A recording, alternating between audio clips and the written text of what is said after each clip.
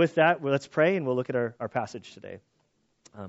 Father, we do thank you and praise you for this day. Lord, I thank you for your word. Lord, I am just enjoying this study of the Gospel of Matthew.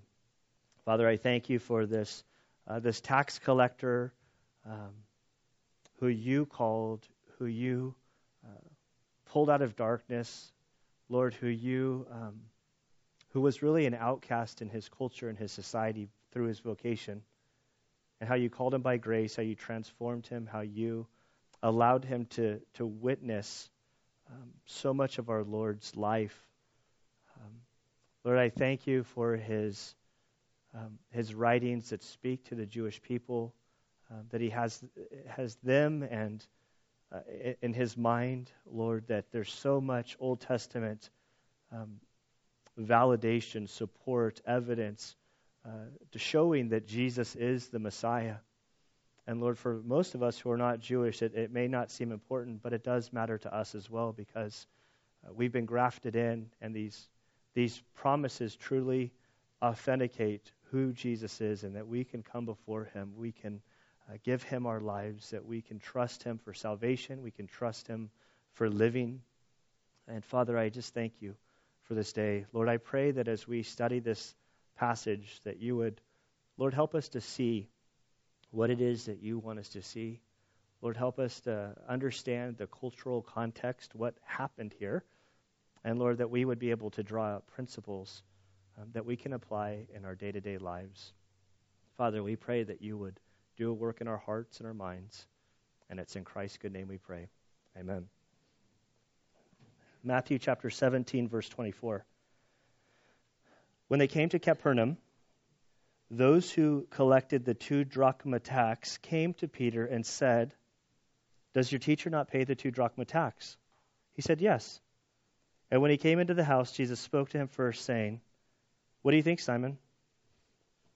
From whom do the kings of the earth collect customs and poll tax? From their sons or from strangers?" When Peter said, "From strangers," Jesus said to him, "Then the sons are exempt. However, so that we do not offend them, go to the sea and throw in a hook and take out the first fish that comes up. And when you open its mouth, you will find a shekel. Take that and give it to them for you and me." At that time the disciples came to Jesus and said, "Who then is the greatest in the kingdom of heaven?" And he called a child to himself, and he set him before them, and said, "Truly I say to you, unless you are converted and become like children, you will not enter the kingdom of heaven. Whoever then humbles himself as a child, he is the greatest in the kingdom of heaven. And whoever receives one such child in my name receives me. But whoever causes one of these little ones who believes in me to stumble, it would be better for him to have a heavy millstone hung around his neck and to be drowned in the depth of the sea. Woe to the world because of its stumbling blocks, for it is inevitable that stumbling blocks come, but woe to that man through whom the stumbling block comes. If your hand or your foot causes you to stumble, cut it off and throw it from you. It is better for you to enter life crippled or lame than to have 2 hands or 2 feet and be cast into the eternal fire. If your eye causes you to stumble, pluck it out and throw it from you. It is better for you to enter life with 1 eye than to have 2 eyes and be cast into the fiery hell. See that you do not despise one of these little ones, for I say to you that their angels in heaven continually see the face of my Father who is in heaven.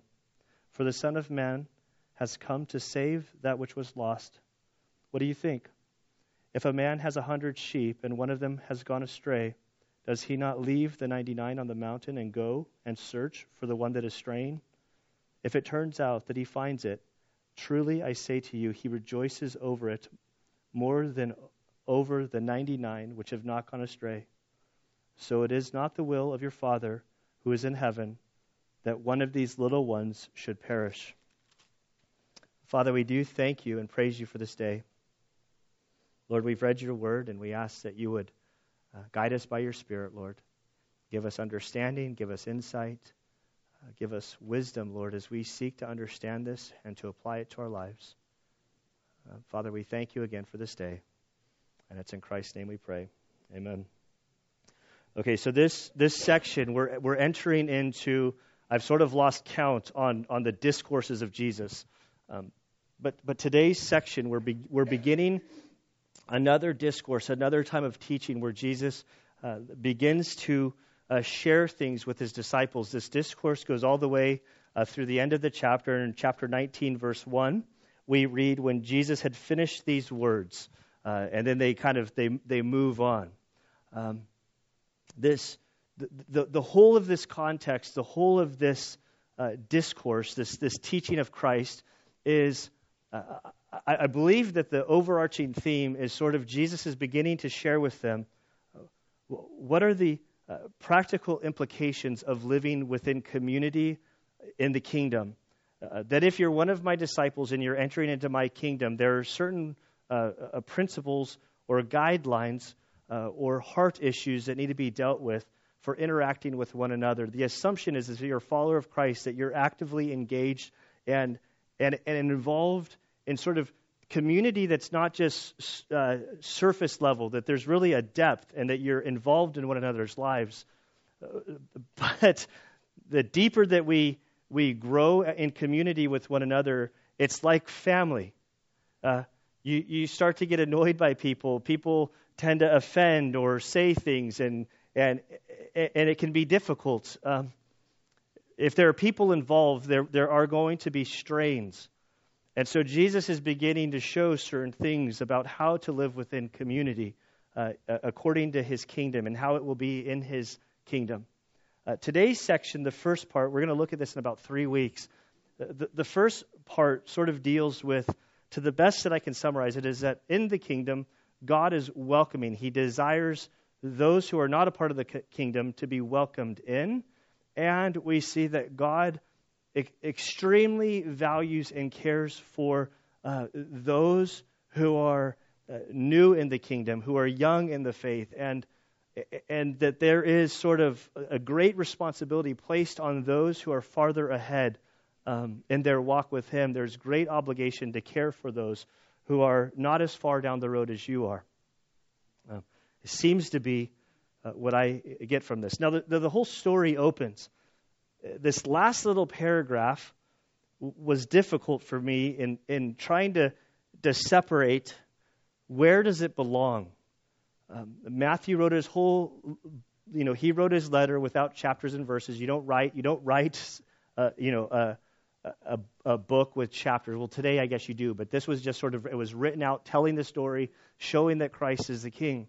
And we come to this paragraph, verses 24 through 27, and it's a unique story.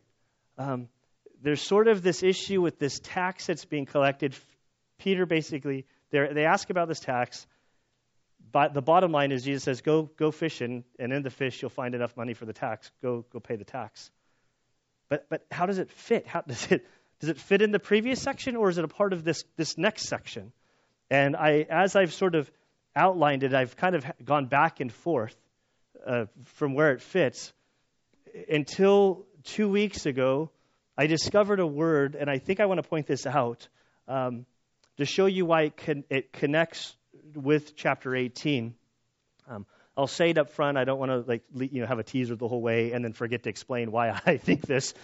And so I'm going to sort of give you the key word here in verse 27. It says, however, so that we do not offend them. Now this word offend is the same word that is translated as to cause to stumble. That's used, if you go down into chapter 18, in verse 6, it's used there. Whoever causes that word, causes one of these little ones to stumble, causes to stumble is really one Greek word. And so that idea in verse 6, whoever causes one of these little ones to stumble. And then as we get down to verse 8, if your hand or foot causes you to stumble, that same word, causes to stumble, is the word that's translated offend up there. And then in verse 9, if your eye causes you to stumble. So all of a sudden, Matthew uses this word that in the English, it's translated two different ways. In the Greek, it's the same word. And so at the end of this little tax collector story, he says, he makes his case, which we'll look at in a second, but he says, we're going to do this not to offend this guy. Really, it could be translated, we don't want to stumble this tax collector, and so go fishing, get the money, pay the tax, because I don't want to stumble him. And then from there, the story's going to unfold, and this whole issue about not stumbling others, it really becomes a major teaching point for Jesus. Now let's look at this tax. In verse 24, we see when they came to Capernaum, I've taken away the map, but they've moved from up the northern region. They've worked their way down to the Sea of Galilee, and now they're at the north sort of western edge of the Sea of Galilee, really the headquarters for Jesus' ministry. It's where Peter lived. It's where they sort of were headquartered out of. They've returned home. And as they've returned home, we read that those who collected the 2 drachma tax came to Peter and said, Does your teacher not pay the 2 drachma tax? The New American Standard, I love the translation for its literalness. I probably use this translation because, well, the reality of why I use this translation, I like the literalness of it. But I started with this Bible in seminary, in Bible college, and it's got wide margins, so I have all these notes. It's like an old friend, and so I've had it rebound like 2 times. And so it's kind of like I love the NIV, and I love other translations. I would probably use the NIV but I'm sort of bound to this Bible because it's where I'm happiest. And so I acknowledge that the New American Standard it's very wooden at times in how it translates. In the translation process, you can go from word to word to sort of thought for thought. Anytime you're going from one language to another language and one culture to another culture, sometimes it's more helpful to have like thought for thought. But the New American Standard, it can be very wooden at times. And this is one of those statements, when I read this, it looks like he's saying that your teacher doesn't collect the tax. But the reality of it is it could be translated. I wrote this down that your rabbi pays this tax, doesn't he? Like he does pay this tax, correct? It's sort of the heart of it, that they assumed that Jesus paid this tax. And he hadn't up to this point, and they're there to sort of collect this tax. Now, this week, Monday was tax day. We're sort of right now sandwiched between a couple taxes. For Valley Center people, we have the big tax day, and then we have the one that gets everybody riled up in Valley Center. The fire tax is coming, right? In like a month, we're going to get the little bill for $117, and everybody's going to wave their little thing and say, we're getting taxed. We're so unhappy about it. Like, I can see it in your eyes. I feel the same way. We don't like taxes. Especially that one. But where was I? Okay, this tax. They didn't like taxes either. And so there was a bunch of different taxes. This 2 drachma tax is not the Roman tax. So the Romans had their whole tax system. They had a Caesar who basically used his guys. He would pay guys to collect their tax. They would sort of contract out most like Jewish people or whoever. They would sort of get quadrants, and they would say, hey, you have to collect $5,000 of tax from these parcels. Now, if they could collect $10,000 in taxes, they got to keep $5,000. So it really behooved them to sort of to apply pressure, and the people didn't really know what they owed. It wasn't as clear cut. And so tax collectors were hated. Now, this tax is the 2 drachma tax. It also could be known as the half shekel tax. This was a tax really of the Jewish people for the Jewish people. It was required, so when I get my facts right here, it was an annual tax for all Israelite men 20 years and older. The tax went basically to the temple to maintain operations, to pay the electric bill. There was no electricity, that's sarcasm on my part, but to pay the electric bill, to help offset some of the costs, the maintenance, the things of the facilities. It really stems from Exodus chapter 30, verse 13, is where they sort of pulled from this tax. So all Jewish men, 20 years and older, had to pay this 2 drachma tax. Now, to help you understand what this sort of equates to in practical terms, is 1 shekel equaled 4 drachmas. So at the end of the story, when Peter goes to the fish, he's going to go fishing for a shekel. A shekel translates into 4 drachmas. So Jesus is going to ultimately provide enough for the tax for Peter and himself. 1 drachma was equivalent to 1 day's wage. And so we're talking about 2 days' wages is what this tax is. So if we just take sort of, minimum wage, like we seem to equate $10 an hour as about minimum wage. So we're looking at, so 1 day, 8 times 10 is 80, times 2, 160. So we're looking, if this was today, this would be like a $160 tax. I already saw you guys' eyes when you $117.50 for the fire tax. We were all, so let's increase it to 180. Like, so we get the feeling of like, oh man, another tax. We just get back in town and the tax man's here. Now, this tax was special. This wasn't really, I'm making the big thing. This wasn't like the Romans extorting. This was for the temple. However, on an interesting note, as they come, they say, your rabbi does pay this tax, doesn't he? There seem to be sort of, they think that he does. There's some questions on their part, like maybe there's room for him not to pay the tax, but they're not really sure. Now, the thing is that there was an exemption for this tax. If you were a rabbi who had been formally trained, who sort of had the union card for the rabbis during that time, you were exempt from this tax. Those that served in the temple, they didn't have to pay this tax. And so Jesus was a rabbi, but he didn't have his union card. He wasn't, remember, he's like arguing with all the rabbis when he's 12 years old. He sort of had special, or he's God, so he has his own union that he works with. He's distinct from these guys. And so he could have, if anybody had authority to be exempt from this tax, it was Jesus. And so these 2, or however many guys, I kind of have a 2 in my mind, but these tax collectors, as they're seeking out Peter, asking about Jesus, it's sort of like this touchy, because clearly Jesus had a reputation. He was, nobody questioned whether he was a rabbi or not. He was doing amazing things. People by the thousands hundreds of thousands from Israel were flocking to Jesus. Everywhere he goes, there's all sorts of people. And so they're kind of in this precarious situation. Hey, we're here kind of for the temple. Like they're really, I don't think these tax collector guys were anybody special. They were just sort of the worker bees going out, and they're sort of like in between.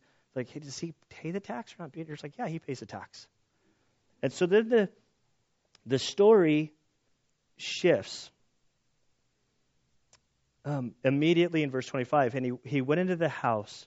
Jesus spoke to him first. So Jesus knows what's happening out here. When Peter comes in, before Peter can even ask Jesus, hey, the tax collectors are here. We need to pay our drachma tax. Can you go find Judas, have money pulled out of the money box so that we could pay our tax.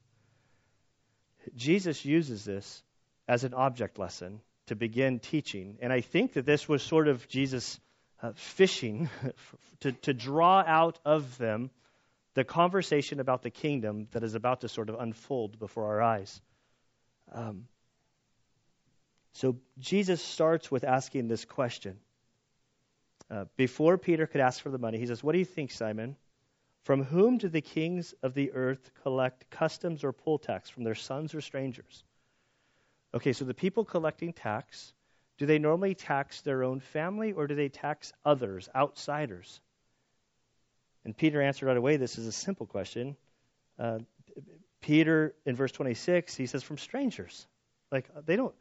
If you're the king, you don't tax the queen. You tax other people so that you can pay for the queen and your children. And the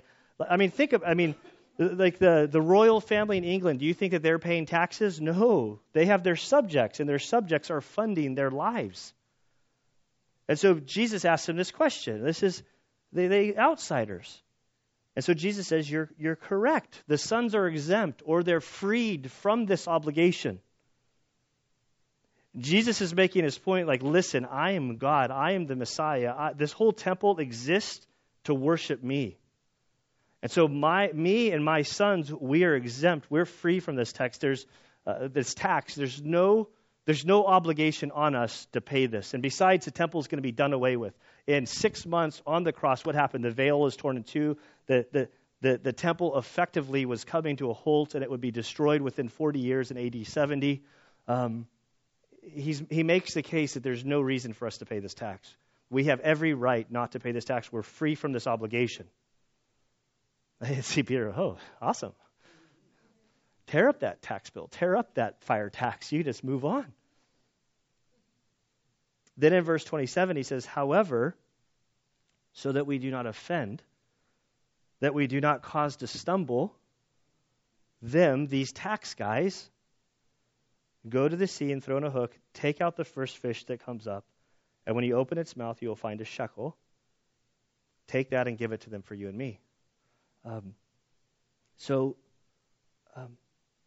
Some lessons that I see in this. Jesus is, first off, Jesus is just an awesome teacher. He takes this very practical thing. He uses it to explain a spiritual principle to his followers, to really his children here. He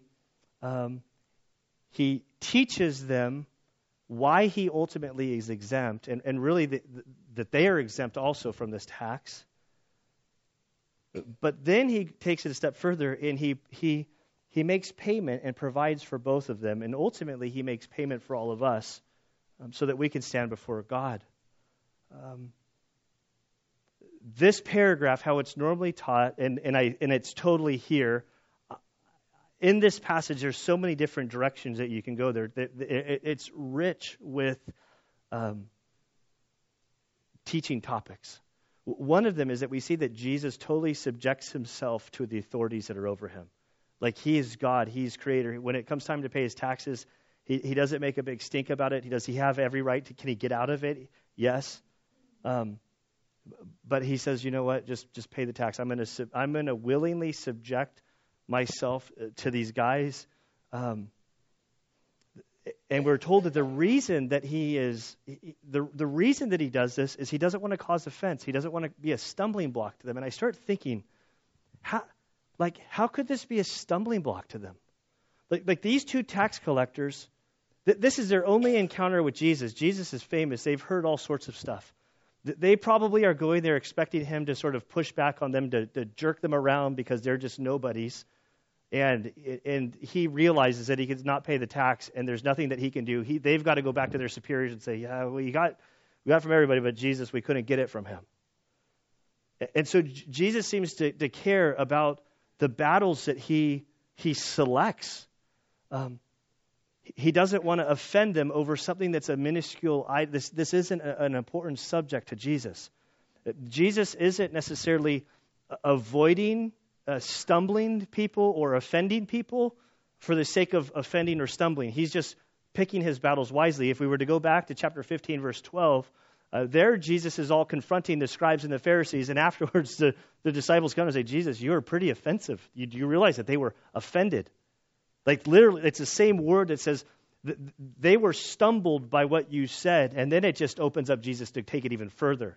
Oh, you thought they were offended. Now hear what I have to say now. And so this isn't just, we don't want to offend anybody. We don't want to be a stumbling block for anybody. No, the issue is there are certain things that are just really not even worth the battle. Pick your battles by the Spirit's leading. And this is not an easy application. We live in a time and age culturally where we're like in a seismic shift in our nation. And so there are like serious like things like what are major ones, what are not major ones, how do like from culture as a whole to the individuals, and I think sometimes you handle the two differently, but there are major things like that don't seem to be like, that seem common sense, like gender. Which bathroom do you use? Abortion, the marriage, the whole list goes on, and some of these things can, I think, are like worthwhile of pushing back, but then like it's just it can be overwhelming. And so how do we know which ones do we push back on? How do we push back on certain things? When I think about this, I just think about that song, that Lord, I need you. Like, I need wisdom. I don't know. I think so often that I and maybe the church at large, like that we choose wrong battles to fight over, and we do more damage to really what the kingdom of what God is trying to accomplish in the hearts of humans. This is interesting about this paragraph. Matthew is the only one who includes this in his gospel. And I'm convinced that this whole interaction by Jesus with these tax collectors had a profound impact on Matthew. Why? Because he was a tax collector. And he sees how Jesus so graciously handles the quote, unquote, sort of scum of the earth. The tax collectors were not liked. And so Matthew is a tax collector who now is following after Christ. This whole story, this whole interaction of Jesus, I think it had a profound impact on him. And it's why I believe that he records it here. And I think that there's a propensity for us, wherever you were when you discovered Christ, or he was able to get through your thick head to understand who you are in light of who he is, and that you would humble yourself and that you would receive him as Savior. I think that we become very sensitive to the crowd that we came out of. I think it explains why I have such a burden for law enforcement and the military, because that's where I was when I gave my life to Christ. And so I really want to see those guys and gals come to Christ and to find hope in him. And I think that this is Matthew. These are his people, the tax collectors, and how Jesus was so gentle and kind. Nobody says what happened. The assumption is that that Peter went out, cast his line, pulled in a fish. Like, look at that. There's a shekel. There you go, guys. Why does it smell? Oh, it's a long story. Don't even worry about it. And then we read, at that time, the disciples came to Jesus and said, "Who then is the greatest in the kingdom of heaven?" I believe this question, this is one that they struggled with. But I've been asking myself, why are they asking this question? Well, they're asking this question, I think, for a couple reasons. First, if we go all the way back to the sort of the beginning of chapter 17, what happens up there? Peter, James, and John are taken away from the guys, the rest of them. 9 are left behind. They're not allowed to share what happened. So there's some sort of secrecy. Jesus said you can't share about the transfiguration to anyone, until after I'm gone. And so I can see the 9 guys as they come back to their whole mess and everything that went wrong at the bottom of the mountain as they're arguing over if they failed to cast out this demon. They're not saying, "Where did you guys go?" We're not allowed to talk about it. But you don't just unsee the transfiguration. I don't think you're like, but they're restricted. So I think that there's some sort of tension. They're fighting for pole position. Like, why did those 3 get to go? Why did we stay? We sort of had a bad encounter, but they don't seem like they had what happened up there seemed pretty good. I don't know what happened. And then from this whole tax collector thing, what does Jesus ask? He says, "Hey, who does the king tax? Others or insiders?" And they said, "Others." And so now they recognize that Jesus is the Messiah. They've already addressed this. They came to that conclusion. And Jesus had made it very clear to them that he's the Messiah. He's exempt from this. And they're his sons. They're a part of his following. And so they're exempt. They're pretty cool guys in their own right. And so they're trying to sort out, well, hey, when the kingdom rolls in, you're the Messiah, things are unfolding. What's our pecking order here? Where do we stand? This was a question that they struggled with. Jesus would continually try to explain to them, "You guys are getting it wrong. You're getting it wrong. You're misunderstanding. You're not hearing what I'm saying." Even to the point that at the Lord's Supper, in Luke 22:24, we're told that a spat, they're arguing amongst one another, who's going to be greatest amongst them in the kingdom. And this is the night which Jesus is going to be arrested. He's about to be crucified within 24 hours, and they're arguing over who's going to be greatest. They didn't hear what Jesus would say to them over and over and over. And just a chapter or two, and over in Matthew chapter 20, verse 28, we read there that Jesus said, The Son of Man did not come to be served, but to serve and to give his life as a ransom for many. He constantly tells them, guys, I am the Messiah. I am the sustainer and creator of the universe. And yet I've humbled myself. I pay this silly tax. I serve you guys. I serve everyone. And you all are just missing the boat. And so they ask this question. Since we're talking about the sons are exempt from the tax, where do we fit in this? And so Jesus, before he responds, he grabs the child. It's interesting that this word child, there's a bunch of different words for children. This literally would be a word that we would use for toddler. So I'm thinking of my 2-year-old Titus age. Dirty face, scuffed up knees, sort of out of control, whatever. Just to 2-year-old, not bad, just sort of, 2-year-olds don't really have a lot of cares in the world. They're not really worried about paying their taxes. They're not worried about whatever. Mom and dad are there, we're good. But it seems to be for me that if mom's there, everything's okay. This one really likes her. She wanted a mama's boy and she got her. But it's just, hey, they're here, I'm good. I don't need to worry about anything. All my everything's covered. They're not worried about what's for lunch. They just know lunch is going to be there. They're not worried about dinner. And so Jesus grabs like a toddler to himself, and he set him before them. You guys want to know who's the greatest is? Here's dirty little scruffy, his oatmeal's on his shirt, boogers are hanging out of his nose, his hair's messed up, he's got dirt all over him. Here's the picture of greatness in my kingdom. He says, I say to you, unless you are converted, literally turned around and become like children, you will not enter the kingdom of heaven. Man. He says, first off, you guys are talking about greatness. Let's just talk about entry. Let's just talk about making it in.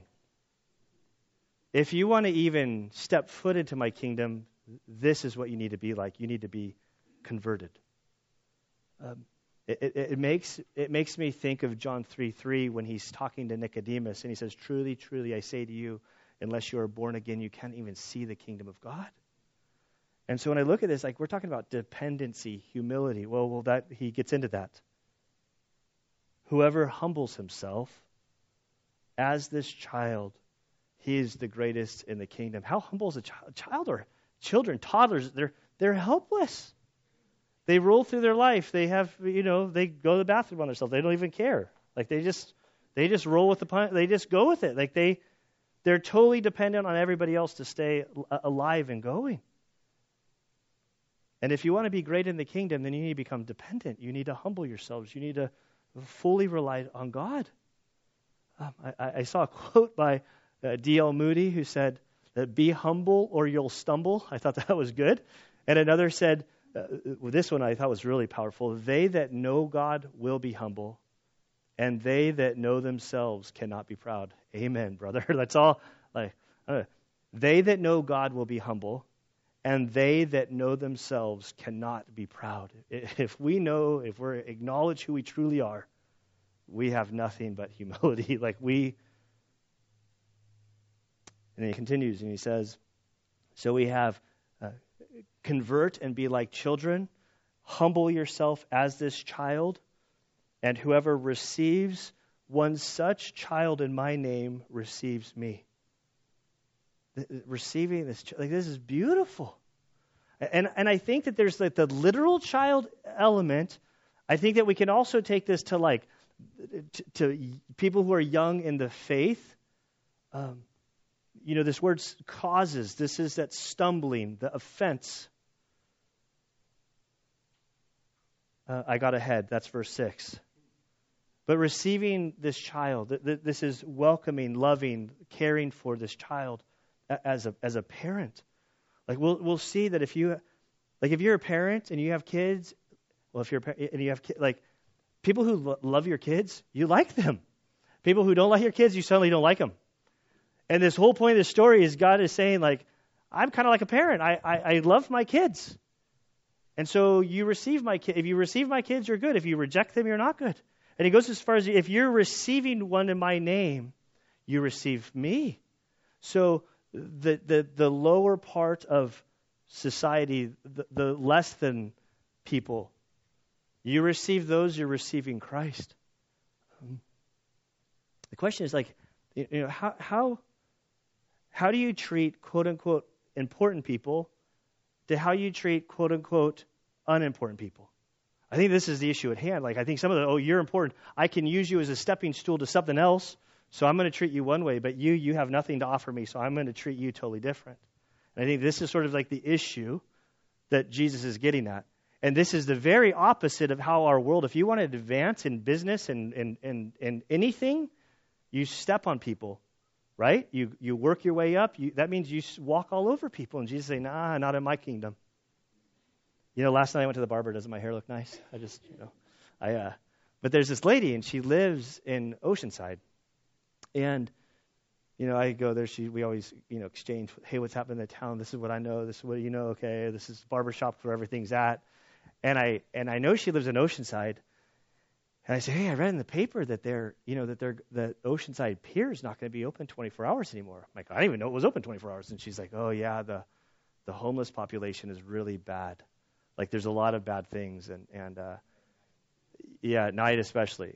And so she starts going about, and she's like, she just started going into in Oceanside, the homeless people population is really growing to where there's camps, and she's she's kind of going I'm scared sometimes. But then she even goes further, and she starts talking about how she she knows what I do for a living, and she's of faith, and she says, yeah, my heart's been really burdened for these people. So I've learned, if I see them, I've learned that when I go out for a bike ride, I carry extra water bottles to offer to give to people. She's like, I was doing my laundry in the laundromat, and this lady came up with a bunch of issues, and I went and bought her a sandwich.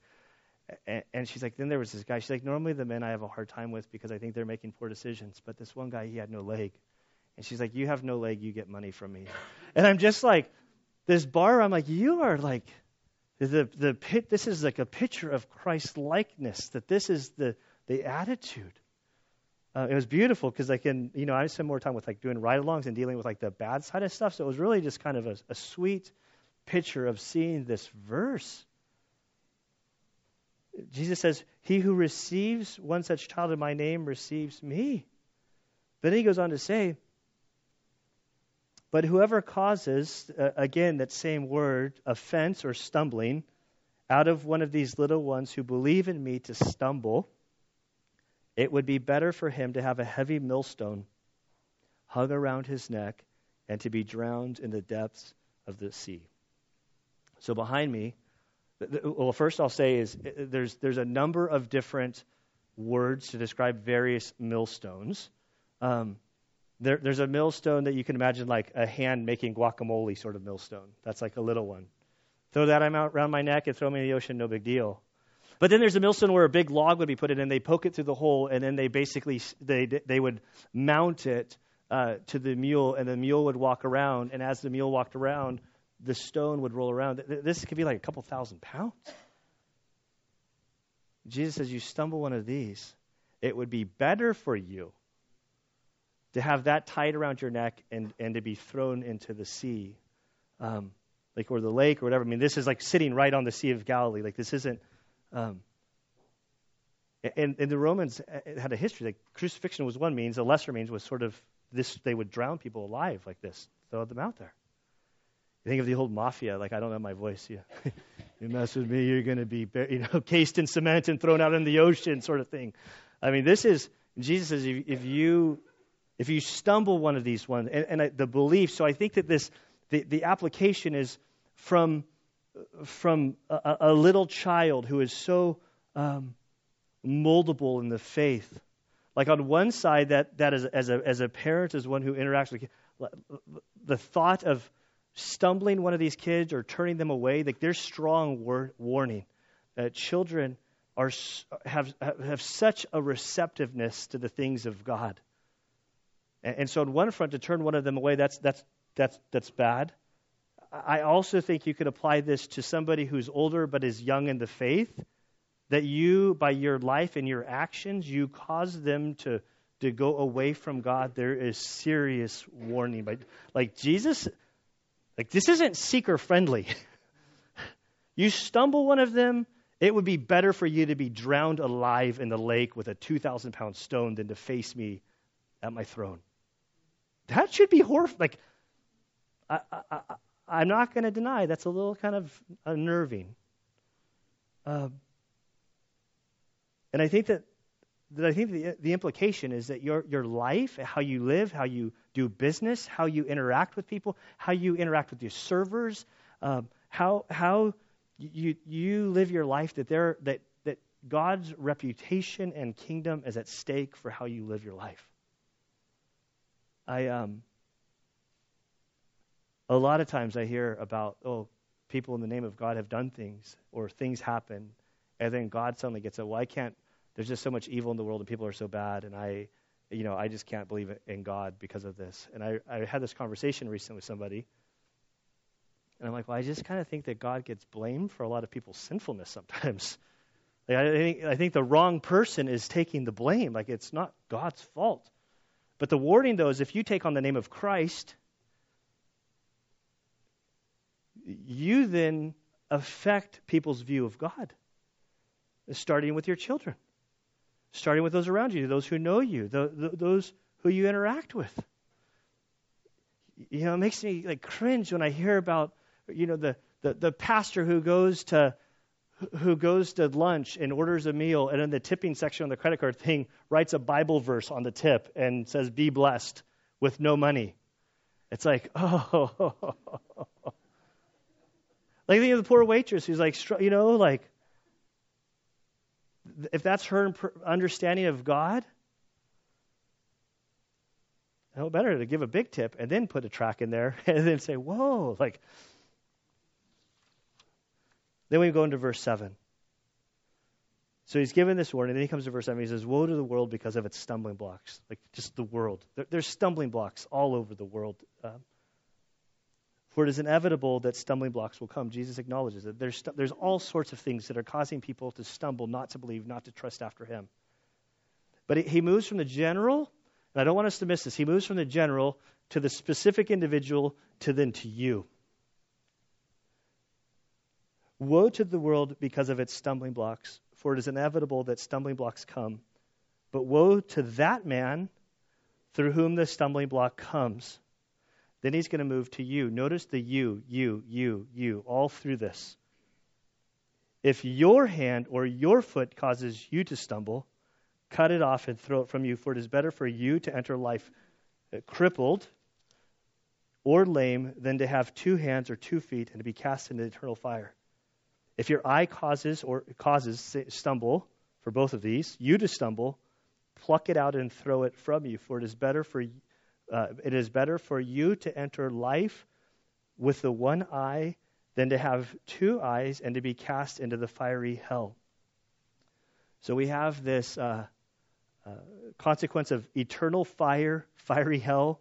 Jesus talks about hell a lot. I want to point out, there's some cultures that they'll chop off your hand if you steal.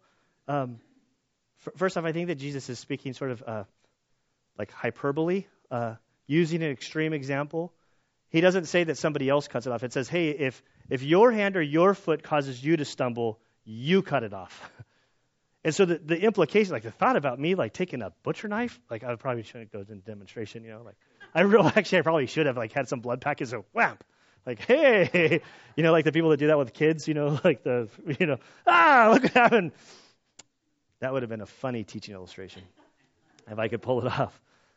But the idea of cutting off an appendage, like I can't even touch my eye. My dad still makes fun of me of when I was a little kid, and they wanted to get my eyes checked because they thought I had dyslexia. And the doctor says, I'm going to dilate your eyes. And I was like, what does that mean? And he said, well, we're going to put something in your eye. It's going to open up your eye so we can see into the inside. Well, to me in 4th grade, that sounded like a terrible idea. I didn't want my eye opened up. And so literally they had to chase me around the office. And it was full-blown fight. Like I was assaulting them. Like there's no way they're opening up my eyeball. And finally they said, well, we give up. And I was like, okay, we're out of here. Walking out the door, my dad bear hugs me. I got him. And then they put one little stinking drop in my eye. I'm like, that's it? I thought my whole eyeball was going to open up. Like, I didn't understand. So like the thought of like gouging out my eye, like I don't like that idea. But the idea is that sounds really bad, but what you should think of the worse than that thought of cutting off a limb or taking out your eye is your sin. The thought of your sin should disgust you. You should have such a high view of God's holiness and His standard that the idea of going through this life with your sin, and the reality is that our sin becomes like our little pet peeves, or not pet peeves, our little pets. Pet peeves we don't like, but our pets we love and we sort of nurture. Men's Bible study yesterday, we were talking about anger, and finally somebody said, well, the thing about being angry, though, it's fun. And it's like, oh, that's so true. And so we, instead of being disgusted by our sin, we seem to sort of nurture it and cradle it. And Jesus is saying that if you have this sort of sin, if you have sin, you should be so reviled by it that you should take radical steps to deal and to contend with your sin. You have a close examination of your lifestyle. I mean, all through this, you. And then he goes on, he says, see that you do not despise one of these little ones, for I say to you that their angels in heaven continually see the face of my Father who's in heaven. Now, I don't know if there's guardian angels. Like, that's a big question. We know that angels are like messengers. They're agents for God. They do things. In this case, we see that that there are some like angels, whether they're assigned individually or maybe like some people I think have a whole bunch. Like, there are seasons in my life where God probably dispatched a whole bunch of angels to me. It reminds me as a little kid walking up to getting communion in the Catholic Church, and which is a super big deal. Like, if you know anything about Catholicism, those Eucharists are sacred little things. He took a whole handful and he put it all in my hand, and I'm like, snacks. And he's like, I think you need a lot of Christ in your life. And I was like, well, I'll take it. Like, snacking the whole way. But I think that there's some times where like what he says here is these little ones, that these angels see the Father face to face. And the point that he's trying to convey is the least of these that Christ died for. He loves them. He's passionate for them.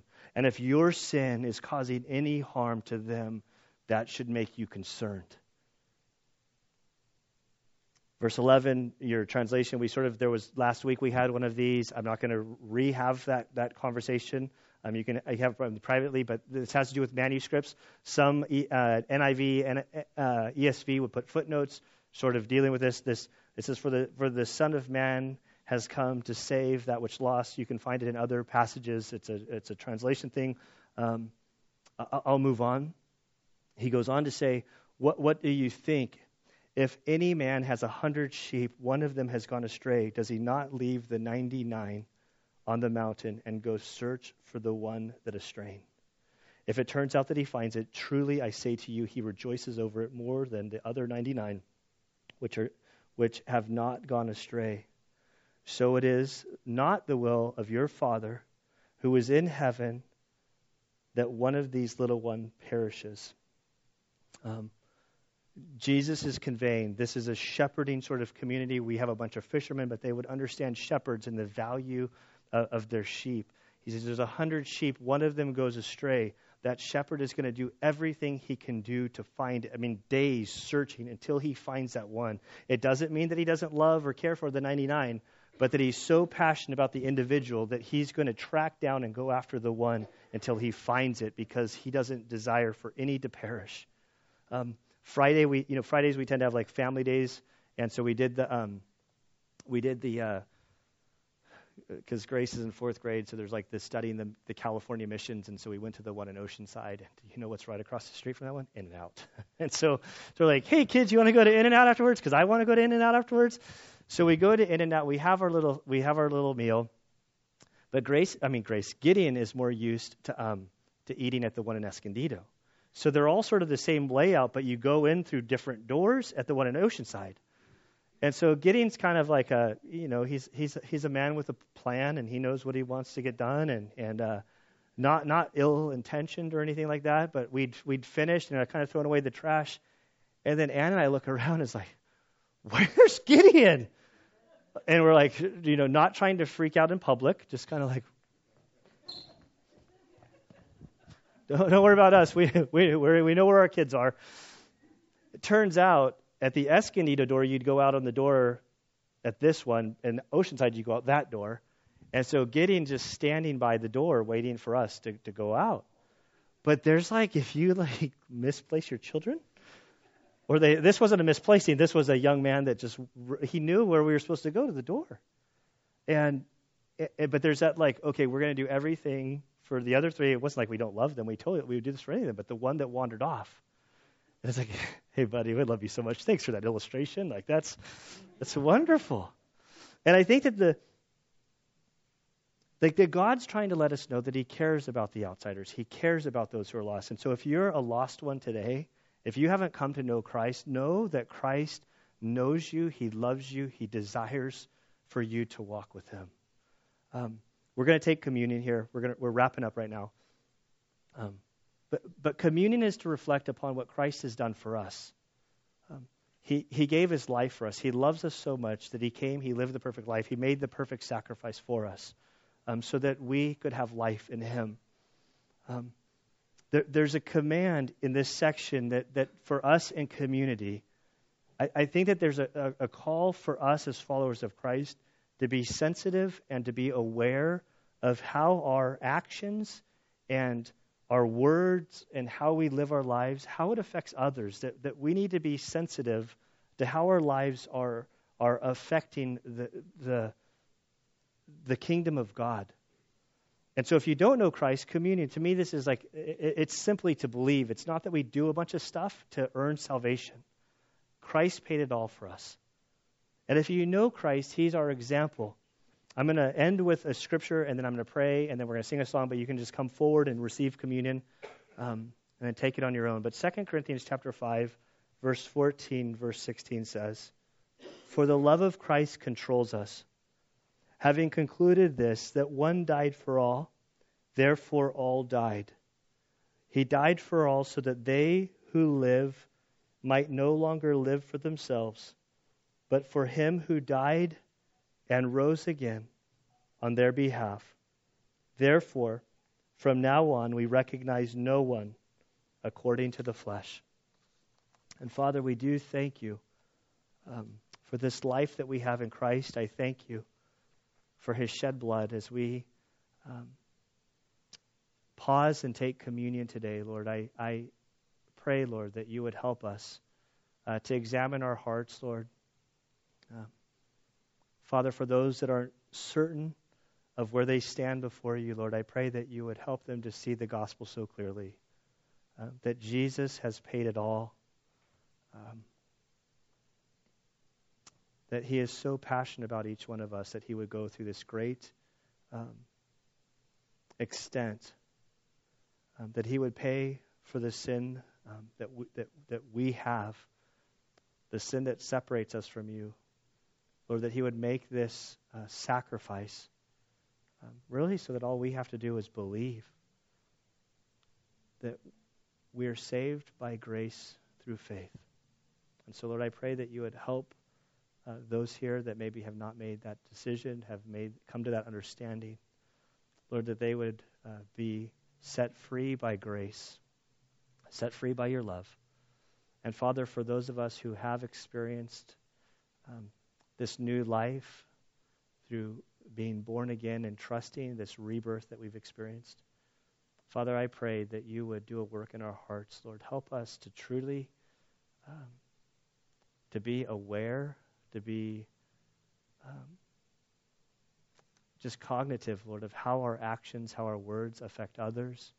Father, I pray that you would help us to be sensitive to those in their journey towards you.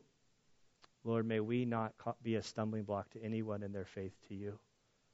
Lord, I pray that you would give us wisdom. Lord, as we see by your example that it's not simply to remove all stumbling blocks, but that you would help us not to be a stumbling block in things that matter, and that we would allow your cross to be the ultimate stumbling block. Father, we do thank you. We praise you. Lord, we reflect upon your death and the life that we have in you through communion today. And it's in your name we pray. Amen.